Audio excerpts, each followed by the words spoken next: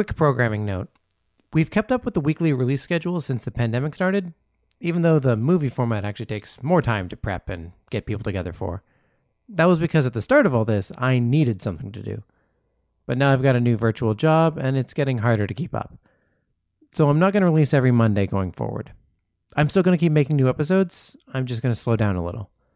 Stay subscribed to the feed to get notified when a new episode drops. Thanks.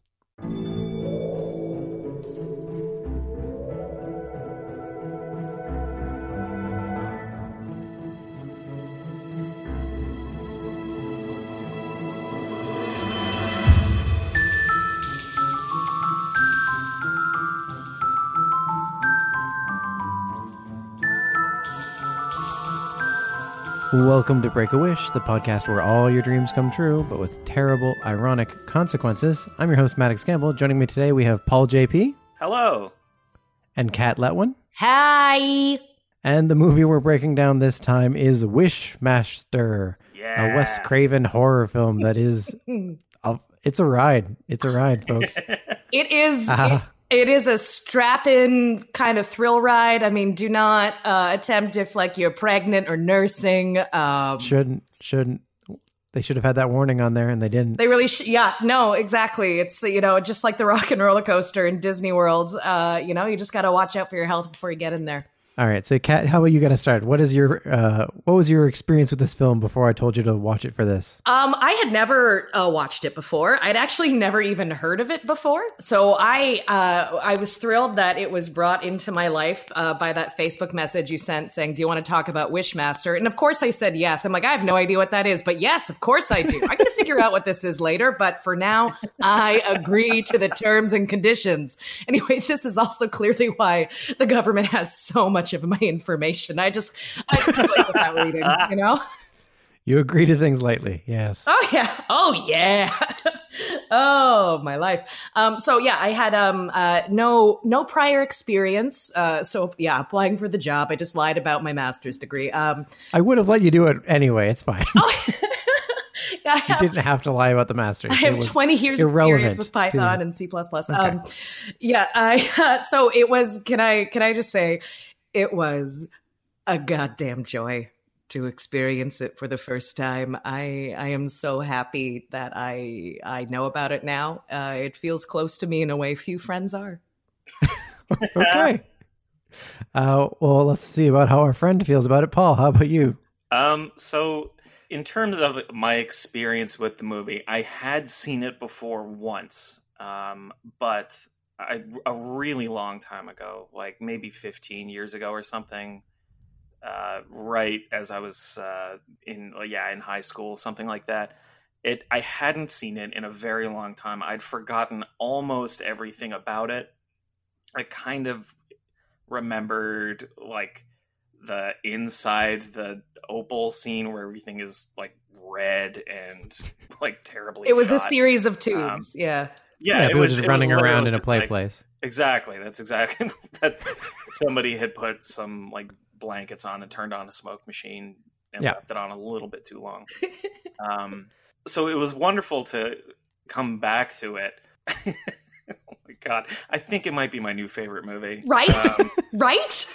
It might be. And the only reason that it might be, the only reason that it is even up for debate at this point, is that I did last night also watch Wishmaster 2.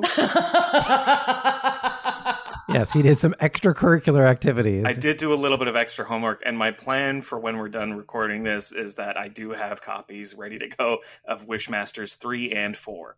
So the pandemic has been really good for your mental health, is what you're saying. I really want the ability to just sort of wish my way out of this. And I, It will cost you your soul. If you want to make these wishes. Wishes. The way this man talks is... It's honey in my ears. I could listen to the Wishmaster. Oh yeah. Just be a prick to everybody. Do you think there's like Wishmaster ASMR out there somewhere? Oh God, I hope so. There should be. I mean, I'm sure you got to get that same actor, get him to get in a recording. Yeah, booth. he's not that working. hard. Like, I'm. He's not doing anything else. Yeah. And he came back for the second one, Oh. which made me very happy. But I'm given to understand he's not in the third or fourth one. So I think, and so much of my enjoyment of these first two movies was from that guy and his voice. So I don't know how much I'm going to enjoy these other ones, but Yeah, we'll see if maybe it falls off by 3. I had not seen Wishmaster either. I had a lot of people had suggested it once they heard that I was doing a sort of a movie review spree of things that had wishes in them a lot.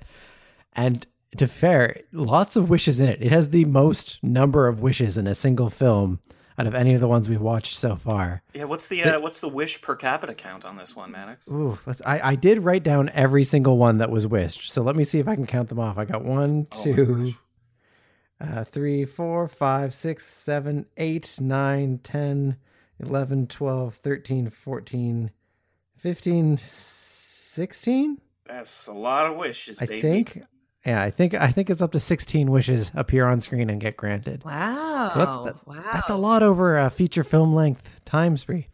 And there's at least one off-screen wish because we know that the Sultan or King at the start there, he's on wish 2 when he wishes for the dumbest wish you could ever wish towards an evil genie, which is show me wonders. Yeah. Just give him a blank check to do with whatever he Show wants. me one. You know what? In all fairness, though, I really agree with the way the Jinn, and may I say, I was so thrilled at the beginning of the movie when it was explaining the provenance of Jinn, that it was spelled Djinn, because recently when I was playing a game of Bananagrams, I used Jinn spelled that way and won the game. And it gave me such a bolster of like understanding and confidence. Validated your spelling. But yeah. I Yeah, completely it's a great Scrabble agree word. with the Jinn in that a man's skeleton coming out of his body to then just gently Holy hug a man fuck, is yeah. a wonder. I was trying to, that we were looking at that and it's like, wait, so did he turn the man into just his skeleton? Like, did he make a separate entity that is the skeleton that then came out of the man? Like, it becomes really confusing about what exactly he did to that Right. guy. Well, I think it's quite clear that he imbued a separate consciousness into the skeleton, and so the skeleton awoke to find itself in like a meat prison, and was just doing what I think any of us would do in a similar situation, which is break your way out of there and give somebody a hug. You're right, Paul. That was made abundantly clear. Yeah. It was very clear. Okay, I guess so.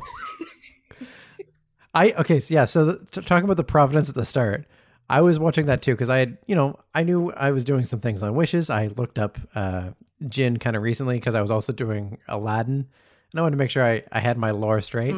The first title card is all pretty much exactly right. It's like, okay, they made angels, they made humans, and there's a third thing that's between angels and humans that is Jinn. And then the second title card comes up and I'm like, oh, none of that's right. That's just the stuff they're making up for this film. It's all wild. Yeah, so the first card was the research that they did, and the second card was what Wes Craven remembered before he started making this movie.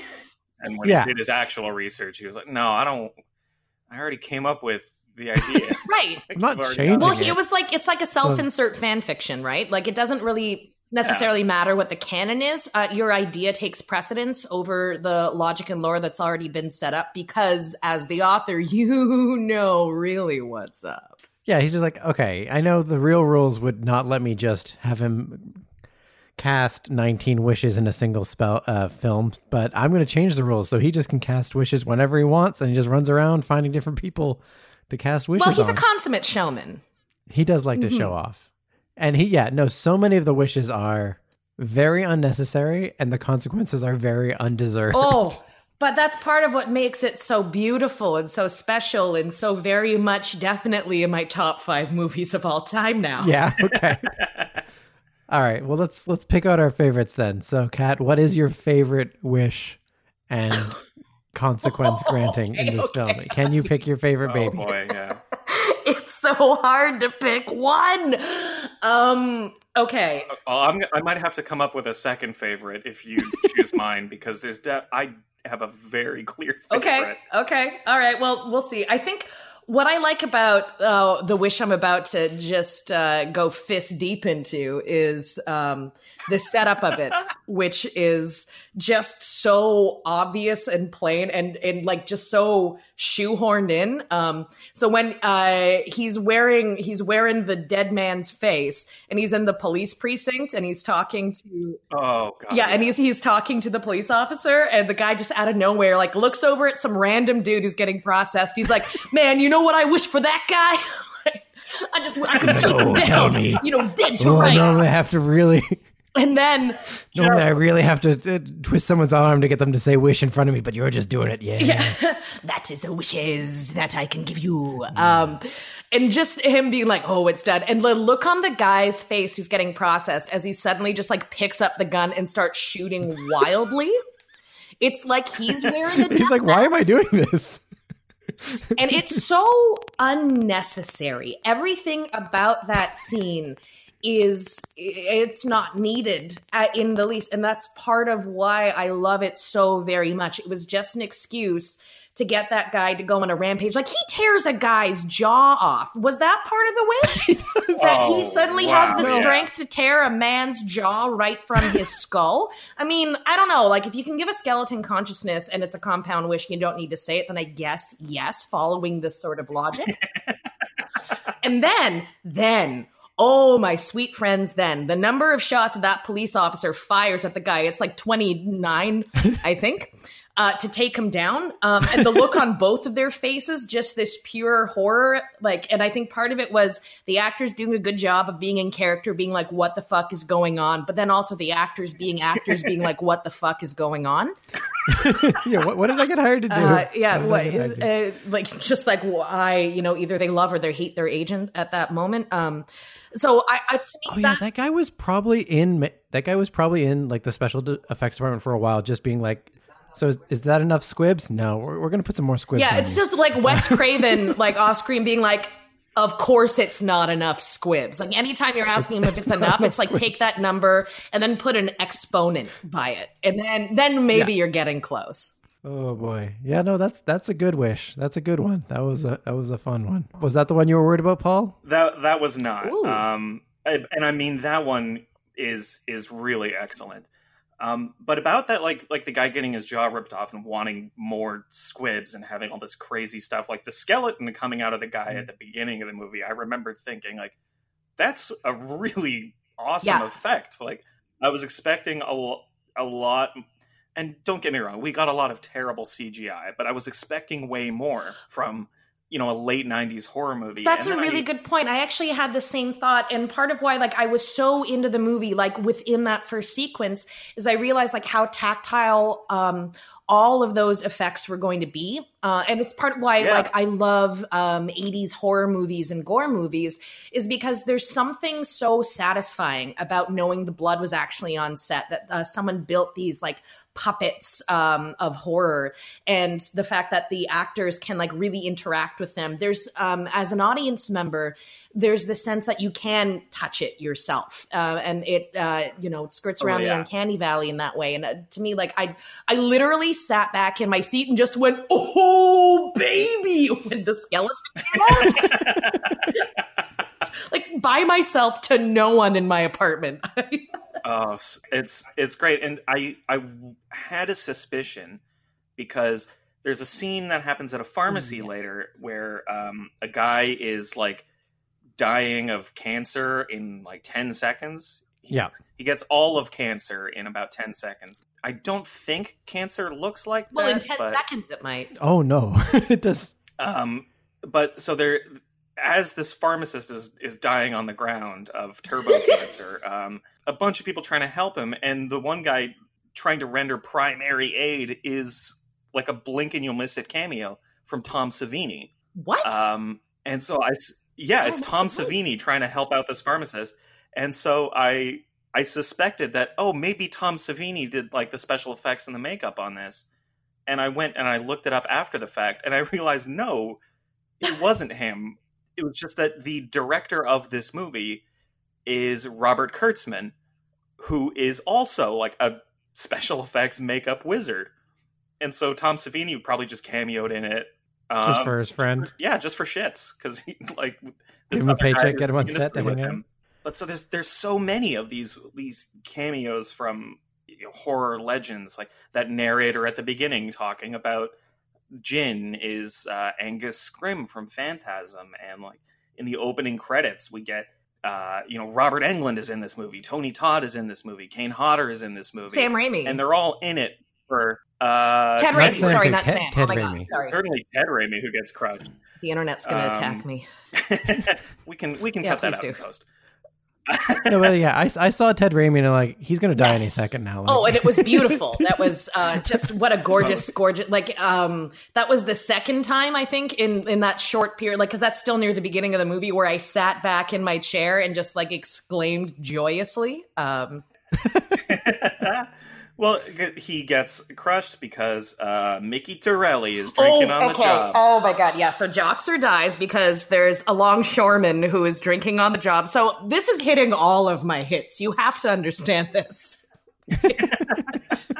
And it didn't. I, of course, didn't notice it at the time, but the guy who plays Mickey Torelli, that's another horror movie cameo, because the actor who played Mickey Torelli was like, had this huge role in Day of the Dead in 85 or something. So it's every single ancillary role, all these tiny little bits. I think it's just people that Wes Craven was able to rope in and say, like, let's make this whole like thing a treat. They were all at the same party, like maybe 2 weeks before shooting. And he was just like, "Hey, you guys." And then they probably had a good cast party. Yeah, we didn't bother to hire any extras for that. No, but you know how maybe he left it to the last minute. I mean, we've all produced shows before, and like where suddenly he's like, "Oh shit, hey Hugh, are you free?" Just like, yeah, I guess. Like, great, get on stage now. Okay, I think my favorite wish, because it is so unnecessarily roundabout, is the one where the guy wishes for $1 million. Yeah, so that was the one that I was going to say. Oh, that's the one you were going to say? Oh, but it's so good. Please, my son continue. is very successful. Oh my God. Yeah. Oh my word. Because it takes you a half second because you're just like, I just want $1 million. And it's smash cut to some old lady filling out her life insurance. Like, no one has to do that, to get on an airplane. Yeah, it still seems to set up like this is all going to happen like immediately. Like she's going to rush to an insurance salesman. She's then going to rush onto a plane with nowhere to go. And then the entire plane is going to explode on takeoff. Look. Killing hundreds of other people. Look, she's filling out her life insurance policy because by the heady year of 1997, we still hadn't figured out planes yet. So you had to, back in those days, you had to sign your insurance, and just in case. And hey, look what happened. That plane like blew the hell up. Yeah, we saw the same thing happen in Final Destination, not a couple of years later. And insurance will still cover it because Jinn are not an active god because they're between, right? Exactly. So you really see how big insurance has its claws in the movie industry, like just for these examples. Like it's pretty obvious. It kind of just sets up that like the Jinn has so much freedom with how he grants wishes that he could basically do whatever he wants. Like I am sure that if I ran into the Jinn, I would die immediately because he would ask for literally anything and it would be something impossible that I couldn't do for him. So I'd be like, wish I could help you, but sorry. And he'd be like, wish granted. And then whatever he wanted and my soul, because he doesn't seem to have to tell you that he's taking your soul. He just, you happen to have said, I want to wish near him, and he overhears it. Well, see, and that's the same reason that I think I'd be okay, is because I'm so spineless that, even if I'm a guest in a friend's house and, somebody else there asks me, hey, can I get you anything? You want a water? I was like, no, I'm okay. I'm just going to sit here quietly in the corner. Please. Oh, that's right. Yeah, that is your party voice. Yeah. It's good. I got to warm it up before I go out anywhere. Just so everybody knows that I am deferring to all the alpha party guests. Yeah. No, we have to stop inviting you to all our werewolf parties where like that is the first thing you have to do is either deference or assert dominance. Weird parties. Yeah, the first thing you have to do when you go to any party is find the biggest person there and punch them right in the face, right? That's how you party. Yeah, I think I've read that's how you you establish dominance at a Dominance party. at a party? Yeah. Oh, what were you nothing. saying, I was just remembering also all the jail parties too that we've all been to. Kat, you are going to love Wishmaster 2 if you like jail parties. You set him up for a transition. So, Paul, go ahead. Tell us a little bit about what happens in Wishmaster 2. Holy shit. Wishmaster 2, evil never dies, is, so the Wishmaster, at the end of Wishmaster 1, spoiler alert, is trapped back in the statue, right? He's in the gem, which is trapped back in the statue. And in Wishmaster 2, we open during an art gallery robbery. So I guess Robert Englund's character, Beaumont, all of his stuff, all of his precious art that was coming to life and killing everybody at the end of the first movie is now in an art gallery. And during a shootout in the gallery, which is incredible because they're just damaging everything. There's no care taken to protect any of the art. The statue gets shot, the gem falls out, one of the thieves takes the gem, awakens the djinn, and the plot is changed here because instead of like 4 wishes to get all his power back and then 3 wishes to the person that awoke the djinn, in this one, suddenly, instead of 4 souls, he needs 1,001 souls. Okay. What? What an escalation! Yeah. So what does this have to do with like he the does 1,001 nights, like Scheherazade? Because that's also where I first heard the term djinn. I don't know, maybe. Yeah, I imagine that's where they got the number. They don't make reference to. I mean, I'm surprised that a movie that starts with an art gallery heist isn't more literary, but continue. Well, so the protagonist of the film shoots and kills a security guard because that's what good people do. The djinn who awakens and still has like the face of Nathaniel Demarest from the first one, that wonderful creepy face. He takes the fall. He confesses to the murder of the security guard. He confesses to the does the thief wish for that, or does he just do it? No, he just does it. Ostensibly, so the person who awoke him doesn't go to jail. Oh, okay. And B, so that he can go to jail and then start gathering souls from all of these desperate people who are in prison. It's a good plan, actually. And it's so funny, all of the prison antics that he gets up to, because this one is clearly like they lean into the silliness of it a bit more. Wes Craven was not involved at this point.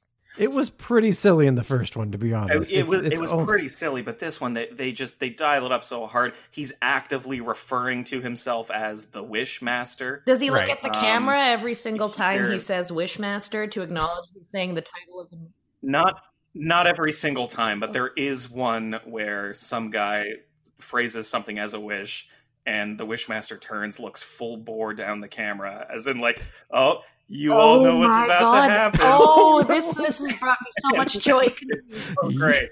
You rascal. It's really, really a lot of fun, Wishmaster 2. I think everybody should watch Wishmaster. I think everybody should watch Wishmaster 2.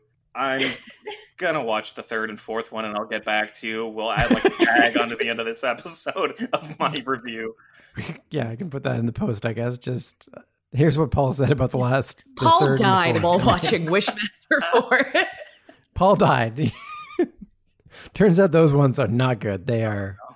He had an allergic reaction to the 3rd and 4th films, and there was nothing we could do. Yeah, it was on him for wishing they were better. Wait, what? No! Wish granted. But it wouldn't be that voice because, as you said, it's a new actor, so it'd be like, oh, wish granted. I don't know why I think Goofy is playing the Wishmaster. Well, hang on a second. Why is Goofy? Well, he wanted to stay away from Goofy. He wanted to stay away from Disney. Anybody else? Like right now. Oh yeah, he was trying to take on some more adult roles like Elizabeth Berkley, and it just completely backfired. I really feel like, okay, let's talk about the design of the Wishmaster a little bit. Yes. I feel like he's pulling off really strong Palpatine vibes the entire time, walking around with a cloak, the contacts, speaking in whispers. And 2, yeah, And two, he looks way more like an alien. Yeah, than he I got does, some. like I got some like kind of Geiger mythical- vibes from him. yeah, I can see that. And he had like tentacles coming out of the back of his head. He showed up as like a Martian baby. Played by Vern Troyer. Yeah, there's something almost xenomorphic about that. Yeah, there were also, to say xenomorph specifically, a lot of his wishes ended with Bless something his heart. bursting out of someone's chest. Like it wasn't just the skeleton. There was also like one guy just like sort of barfed out a monster. Yeah, like a Robert monster Englund that was had the one who was barfing nothing out the but monster tentacles that was to it. trying It was to, just like grab onto Alexandra yeah. Anderson. Which, by the Right. way, once they said her full name, the first thing I thought of was Great like name. Alexandra Amberson. Her name is Alexandra Amberson, and I'm like, yes. Oh, So that now, Uh. I mean, Wishmaster the musical is now all I've once ever Broadway wanted. is back, baby, I think we know what to option. Like, how much would the rights cost for this movie? Like $20, like $30? the rights can't be much. Because again, none of us had really heard much about this going in. Like Yeah. this has become a sleeper hit for sure. I think the most recent one, Wishmaster 4, was in like 2002. That is so recent for something that I have not like heard Well, of. so the first one was 97, and then the second one was, I want to say, 99. So they made 4 movies in the space of about 5 years, and then I don't think they've made any more.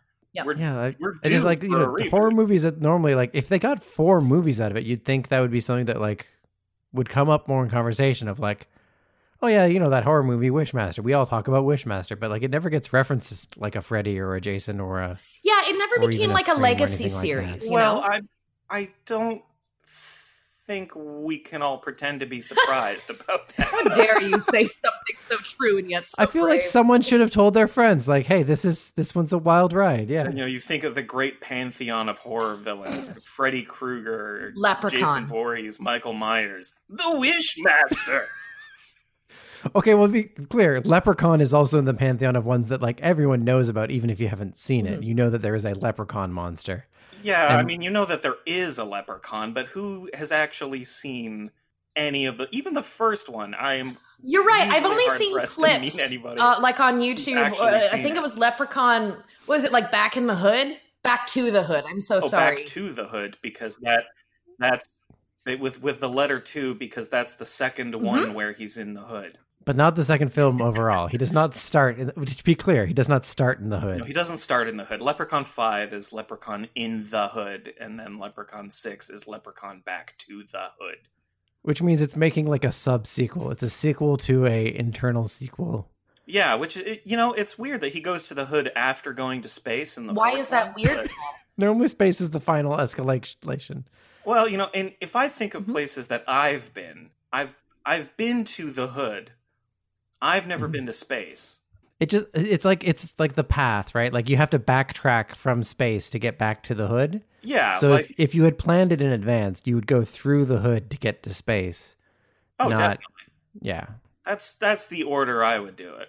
Or like it would make sense if he went to the hood and then he went to space and then he And decided then like, went well, back to the hood. back to the hood is going back from But isn't space. that what we're saying Yeah, in that's the like way on that his it's way back to the Earth. He's got sub-sequel? other Like Earth just, places to check out. going through it chronologically, it sounds like that's exactly what the Leprechaun did. Look, we're not here to talk about Leprechaun, though. That was another episode of this podcast. That was another episode. You can hear my full review of Leprechaun earlier, which I did enjoy. It was bad, and I did enjoy it. So it's in the. I don't think this is like a good film. I think this is a fun ride. I think it's a great film. You can say that. I'm not going to. And I did. Maddox, what other movie have you seen where somebody wishes for $1 million and then their mom blows up? Again, so I fixate Not on Aladdin. my whole thing is magic wishes, guys. This is like my whole brand right now. Yeah. And so I fixate on like the fairness of the evil cost.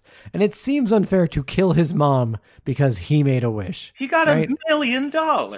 Yeah, but okay, crush him with $1 million. Didn't even get to spend it, too. Give him $1 million Because his soul in was taken. pennies and then just crush him. That's how I do it. Why is that more fair than blowing up his mom? Because he made the wish, so he gets the consequence. Yeah, but he's And like not. 100 other people died on that plane. Yeah, That pilot but was probably a good pilot. you don't know that. He might have also been drinking. Been on the drinking job. that day. Yeah. Can I just say at the end of the movie when when the drunk longshoreman, when Alexandra Amberson makes the wish for that guy not be drinking on the job that day. Honestly, I can't say it's my favorite part of the movie, but it's a very close second. Was when Ted Raimi, when Joxer is saying like, "Hey, be more careful with that. Like, move it over here," and he's just like, "Okay, I will," and everything is fine. Just really overemphasizing that he is not drunk currently. He is not drunk. Yeah, he's got so much energy. Which again, if you're trying to twist it, okay, he's not drunk, but he could have still been high. He could have still been tired. He could have still just been bad at his job. Yeah, you know what? That's actually, I can't believe the Jinn didn't think of that. Because she didn't say, "I wish he was sober that day." Nope. Look, do you know, but we all know why the Jinn didn't think of it. Is because when it came down to a battle of wits between Alexandra and the Jinn, only one of them was able to draw upon their skills as a basketball coach. Right, and the power of stillness. The power of stillness to really go into her head and figure out the smartest way to defeat a thousands-year-old demon. Not a demon. Well, you're right. Jinn. Not everyone can be a girl's basketball coach. Humans it's demons. Established in the second one that he is a demon. Oh, come on, really? Yeah. Throw out your lore. All right. Well, it's because he's like one of the other characters in it is a priest. Oh, okay. He's invoking Jesus and God. Gets crucified at the end of the movie. It's pretty rad. Wait, and that works? Like the Jinn gives a shit about Jesus and God? No, very pointedly. Because, okay, good. Because, quote unquote, you're thinking of the wrong demon. Ah. Yeah. Yeah, I think that's probably just him doing some wordplay then. He is very glib. He is glib. Okay, also speaking of his glibbery, when progressively is that throughout what we call the tentacles on the back of his head? Glibberies? Yes, his glibbery. Glibberies. His glistening glibbery. Oh, I hate that sentence, but I'm glad I said it. Wet. He was very wet and drippy for the first half of the movie. There was it was like he looked like the word sluice. Sluice? Is that a word? Yeah, sluice. Okay. SLUICE. Remember how I was super into bananagrams? It's true, yeah. Just trust me on this. I'm not going to challenge you to bananagrams. You're going to get me. That's right. First mistake. His glistening glibbery. When progressively through the movie, one of my favorite things, especially in late 90s movies, early 2000s movies, is when ancient demons or creatures or wizards from olden days start adopting modern day slang. Oh, 100%. Yeah. And he starts saying things like, "Well, looks like shit has really hit the fan." I did note that one of like, how do you know what a fan is? And why would you think shit hits the fan is an expression? Like how? Look, where did you pick that up? I think it is clear to anybody who looks at a fan that if you got shit in that, it would be a really bad thing. But so what are you saying is that he's the originator of that specific expression, and then he's been around for a long time. But I guess fans in a more general sense have, so could have been like one of those hand fans, and someone just threw shit at it. What I think is that the fan was invented because somebody, it was too hot. Somebody wanted to cool down. And they wished for a way to be cool, and then he brought the fan, and then sort of the ironic twist was that he put a bunch of shit in it, and it got shit everywhere. So someone was just like, man, I wish I had a device for moving air over my body in a way to cool me, and then wish granted, and then... Yeah, and that's exactly. And then afterward, he was like, "Not my best work." not the most creative, but because really, you could just throw a bunch of shit onto any wish, and it makes it worse. That was kind of something that I did in the 1500s because so much of it was around. It was truly my personal dark age. That's what happens when you grant a wish at like 4:45 on a Friday. You're like, I don't know, shit on it. TGIF, am I right? All right, get out of here. And now it's just a montage of all his literally shittiest wishes set to the Tragically Hip's My Music at Work. Like, this is... Let's see if that's one of the later ones. It's just him in an office in a cubicle granting wishes online or something. Telemarketer wishing, how can I help you out today? And then he grants the wish over the internet and over the phone. And he could charge his crystal real fast. Do you think that's what the company Wish is? Like all the ads on Facebook for Wish? Oh. Those are way too specific of items that they try to sell you for them not to be created by an evil djinn. I think Absolutely, yeah. may have figured it out. Guys, I think we're onto something, and I'm worried about this podcast being published now because I think the wrong people are going to hear it, and they're going to know that we know something we're not supposed to. Well, it's too late. You can't edit podcasts, and you also can't not release them. So damn it, I forgot the 2 rules of podcasting. The 2 rules of podcasting. So we can do neither of those things. So I guess the big djinn is coming after us. Yeah, you know what? I've had a fine life. If this is it, then it could have been worse. Just remember when the djinn comes to wish that less people had been drinking alcohol before going to work. It's apparently their one weakness. I guess I already told mine how I think the djinn would get me. How do you guys think the djinn would get you if you got by a djinn? I feel like mine would just be so off the cuff. I'm rather the opposite of Paul. Like Paul earlier, you said you're the kind of person you someone offers you like a drink at a party, you're just like, no, I'll be fine. See, not me. I roll in quite a bit of just arrogance and a lot. I really take up space in a room with both the volume of my voice and my personality and how important I think I am. So I feel like it would just be me, like a one-off, like, oh man, I wish it wasn't so hot today. And then suddenly nuclear winter. Right. Like, I don't think it would be all that interesting. I wouldn't even really want the thing that I was wishing for. I'm just so used to asking for things. You're just making conversation. Yeah. Yeah. Oh man, it's like, you know what? I would really like an ice cream right now. And how could that be interpreted? Like the person that I'm with, like I just hear wish granted. And I'd be like, what? And then I'd turn around and then like my friend would slowly be morphing into an ice cream in that like slow, beautifully horrifying way. Yeah. And like their lungs are slowly turning into dairy. So their screaming gets all garbled and like their eyes start melting into the rest of their face as it like turns into a delicious twist swirl. All right. So now I have a very important follow-up question. Your friend has just been turned into ice cream. They're dead. They're dead. They can't move anymore. They've stopped moving, but they've turned into ice cream. Do you eat it? Well, I mean, if it's the size of a person, I couldn't eat the whole thing. But do you give it a taste? Like it was your friend, but also they're already dead. So, and it is a lot of ice cream. I think it would be like that bit in The Simpsons where Homer's tearfully eating Pinchy. Yeah. I think that's the exact right pull. Yeah. Yeah. How about you, Paul? How do you think the djinn's going to get you? Oh, boy. See, the thing is, whenever I think about what I would wish for if given the chance to just have a wish granted, I'm that kind of piece of shit where I would just wish for omnipotence. But on the other hand, I do occasionally catch myself remembering embarrassing things I did when I was younger, and then just muttering to myself under my breath, I wish I was fucking dead. And I think that's how the djinn would get me. I mean, that's kind of like, I think he would be really disappointed. He just, come on, he wouldn't show me my yearbook. He certainly wouldn't kill you. I think it would be suddenly you were like, let's get really dark and disgusting here. Like, you wish you were fucking dead. You'd be fucking a corpse suddenly. That does remind me of my favorite wish from Wishmaster 2. Oh, no. It's not, nobody fucks a corpse. Okay, good. Well, then why did I was just thinking, like, if you wished you were dead and like he's trying to find a way to kill you with your wish, he'd be just so disappointed that he didn't get to be creative.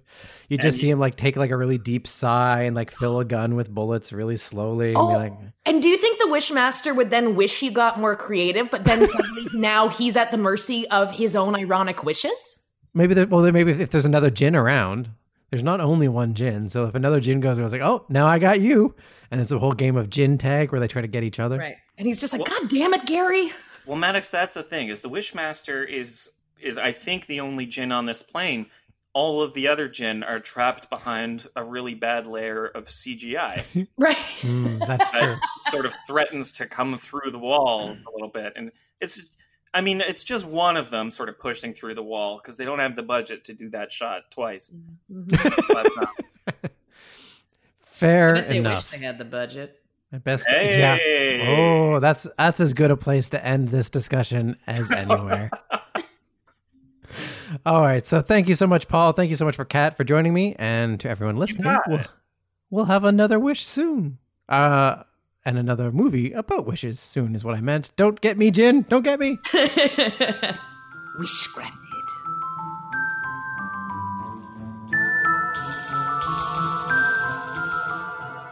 Well, that's what we came up with, but we want to hear from you. Tell us your thoughts. You can find us on Twitter at BreakAWishPod, email breakawishpod@gmail.com, join the Break-A-Wish discussion group on Facebook, and you can support the show by writing a review, telling a friend, or buying a t-shirt on TeePublic.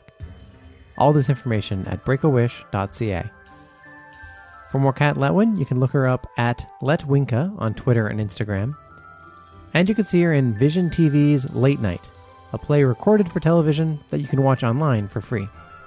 For more Paul JP, you can look up the MCU Improvised, which will start up new live shows when it can, and you can find recordings of past Marvel films they've improvised on their Facebook page. This is a Kicks and Giggles entertainment production, hosted by Maddox Campbell, themed by Matthew Reed, cover art by Justin Langford, and a proud member of the Sonar Podcast Network. More podcasts at thesonarnetwork.com. So, what would you wish for?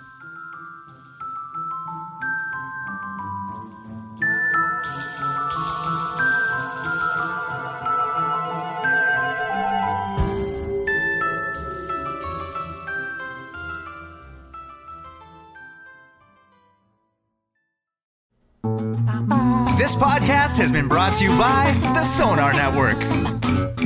Sonar! When you're all alone and the clock keeps ticking and you can't sleep, I'll be with you.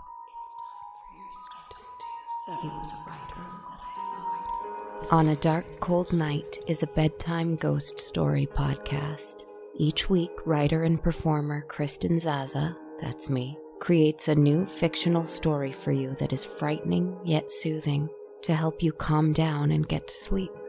As an anthology with a cryptic, overarching through line, each episode you spend time with your mysterious narrator, also me, and get to know her a little bit more, for better or for worse. Brought to you by the Sonar Network, On a Dark Cold Night can be found on iTunes, Stitcher, Spotify, Google Play, or anywhere you listen to your favorite podcasts. Visit KristenZaza.com or thesonarnetwork.com for more information. Good night, my friends. On June 9th, you find yourself in an attic, wine cellar, waiting room for a clinic, trapped in an enclosed private garden, sitting in a small two-door car completely submerged in water. The room is back. I'm Shannon LaHaye, host of Escapecapade. There's a symbol above each number. Oh, I see. I understand. Which one? What is it? This one like the rock on hand? I invite two comedians to come onto my show and describe to them in great detail a room that they're trapped in. Dude, look at this wine. Perfect. That's all we need. I'm getting drunk. What's that thing where they put the food onto to make it hot? Having a clue. They hear it for the first time live during recording, and the rest is improvised. Can I take the wall hanging down? I don't know. Let's read the message together. Okay. Let me clean my glasses. Oh, come on. So it's 6, 7 so far. You want to just try 8? I don't know. I don't know what the risk of that is. Yeah, let's just try 8, sure. A whole new season of Escapecapade begins on June 9th. Did that make sense? What to me it did because I'm your sister. On Sonar, or wherever you get your podcasts.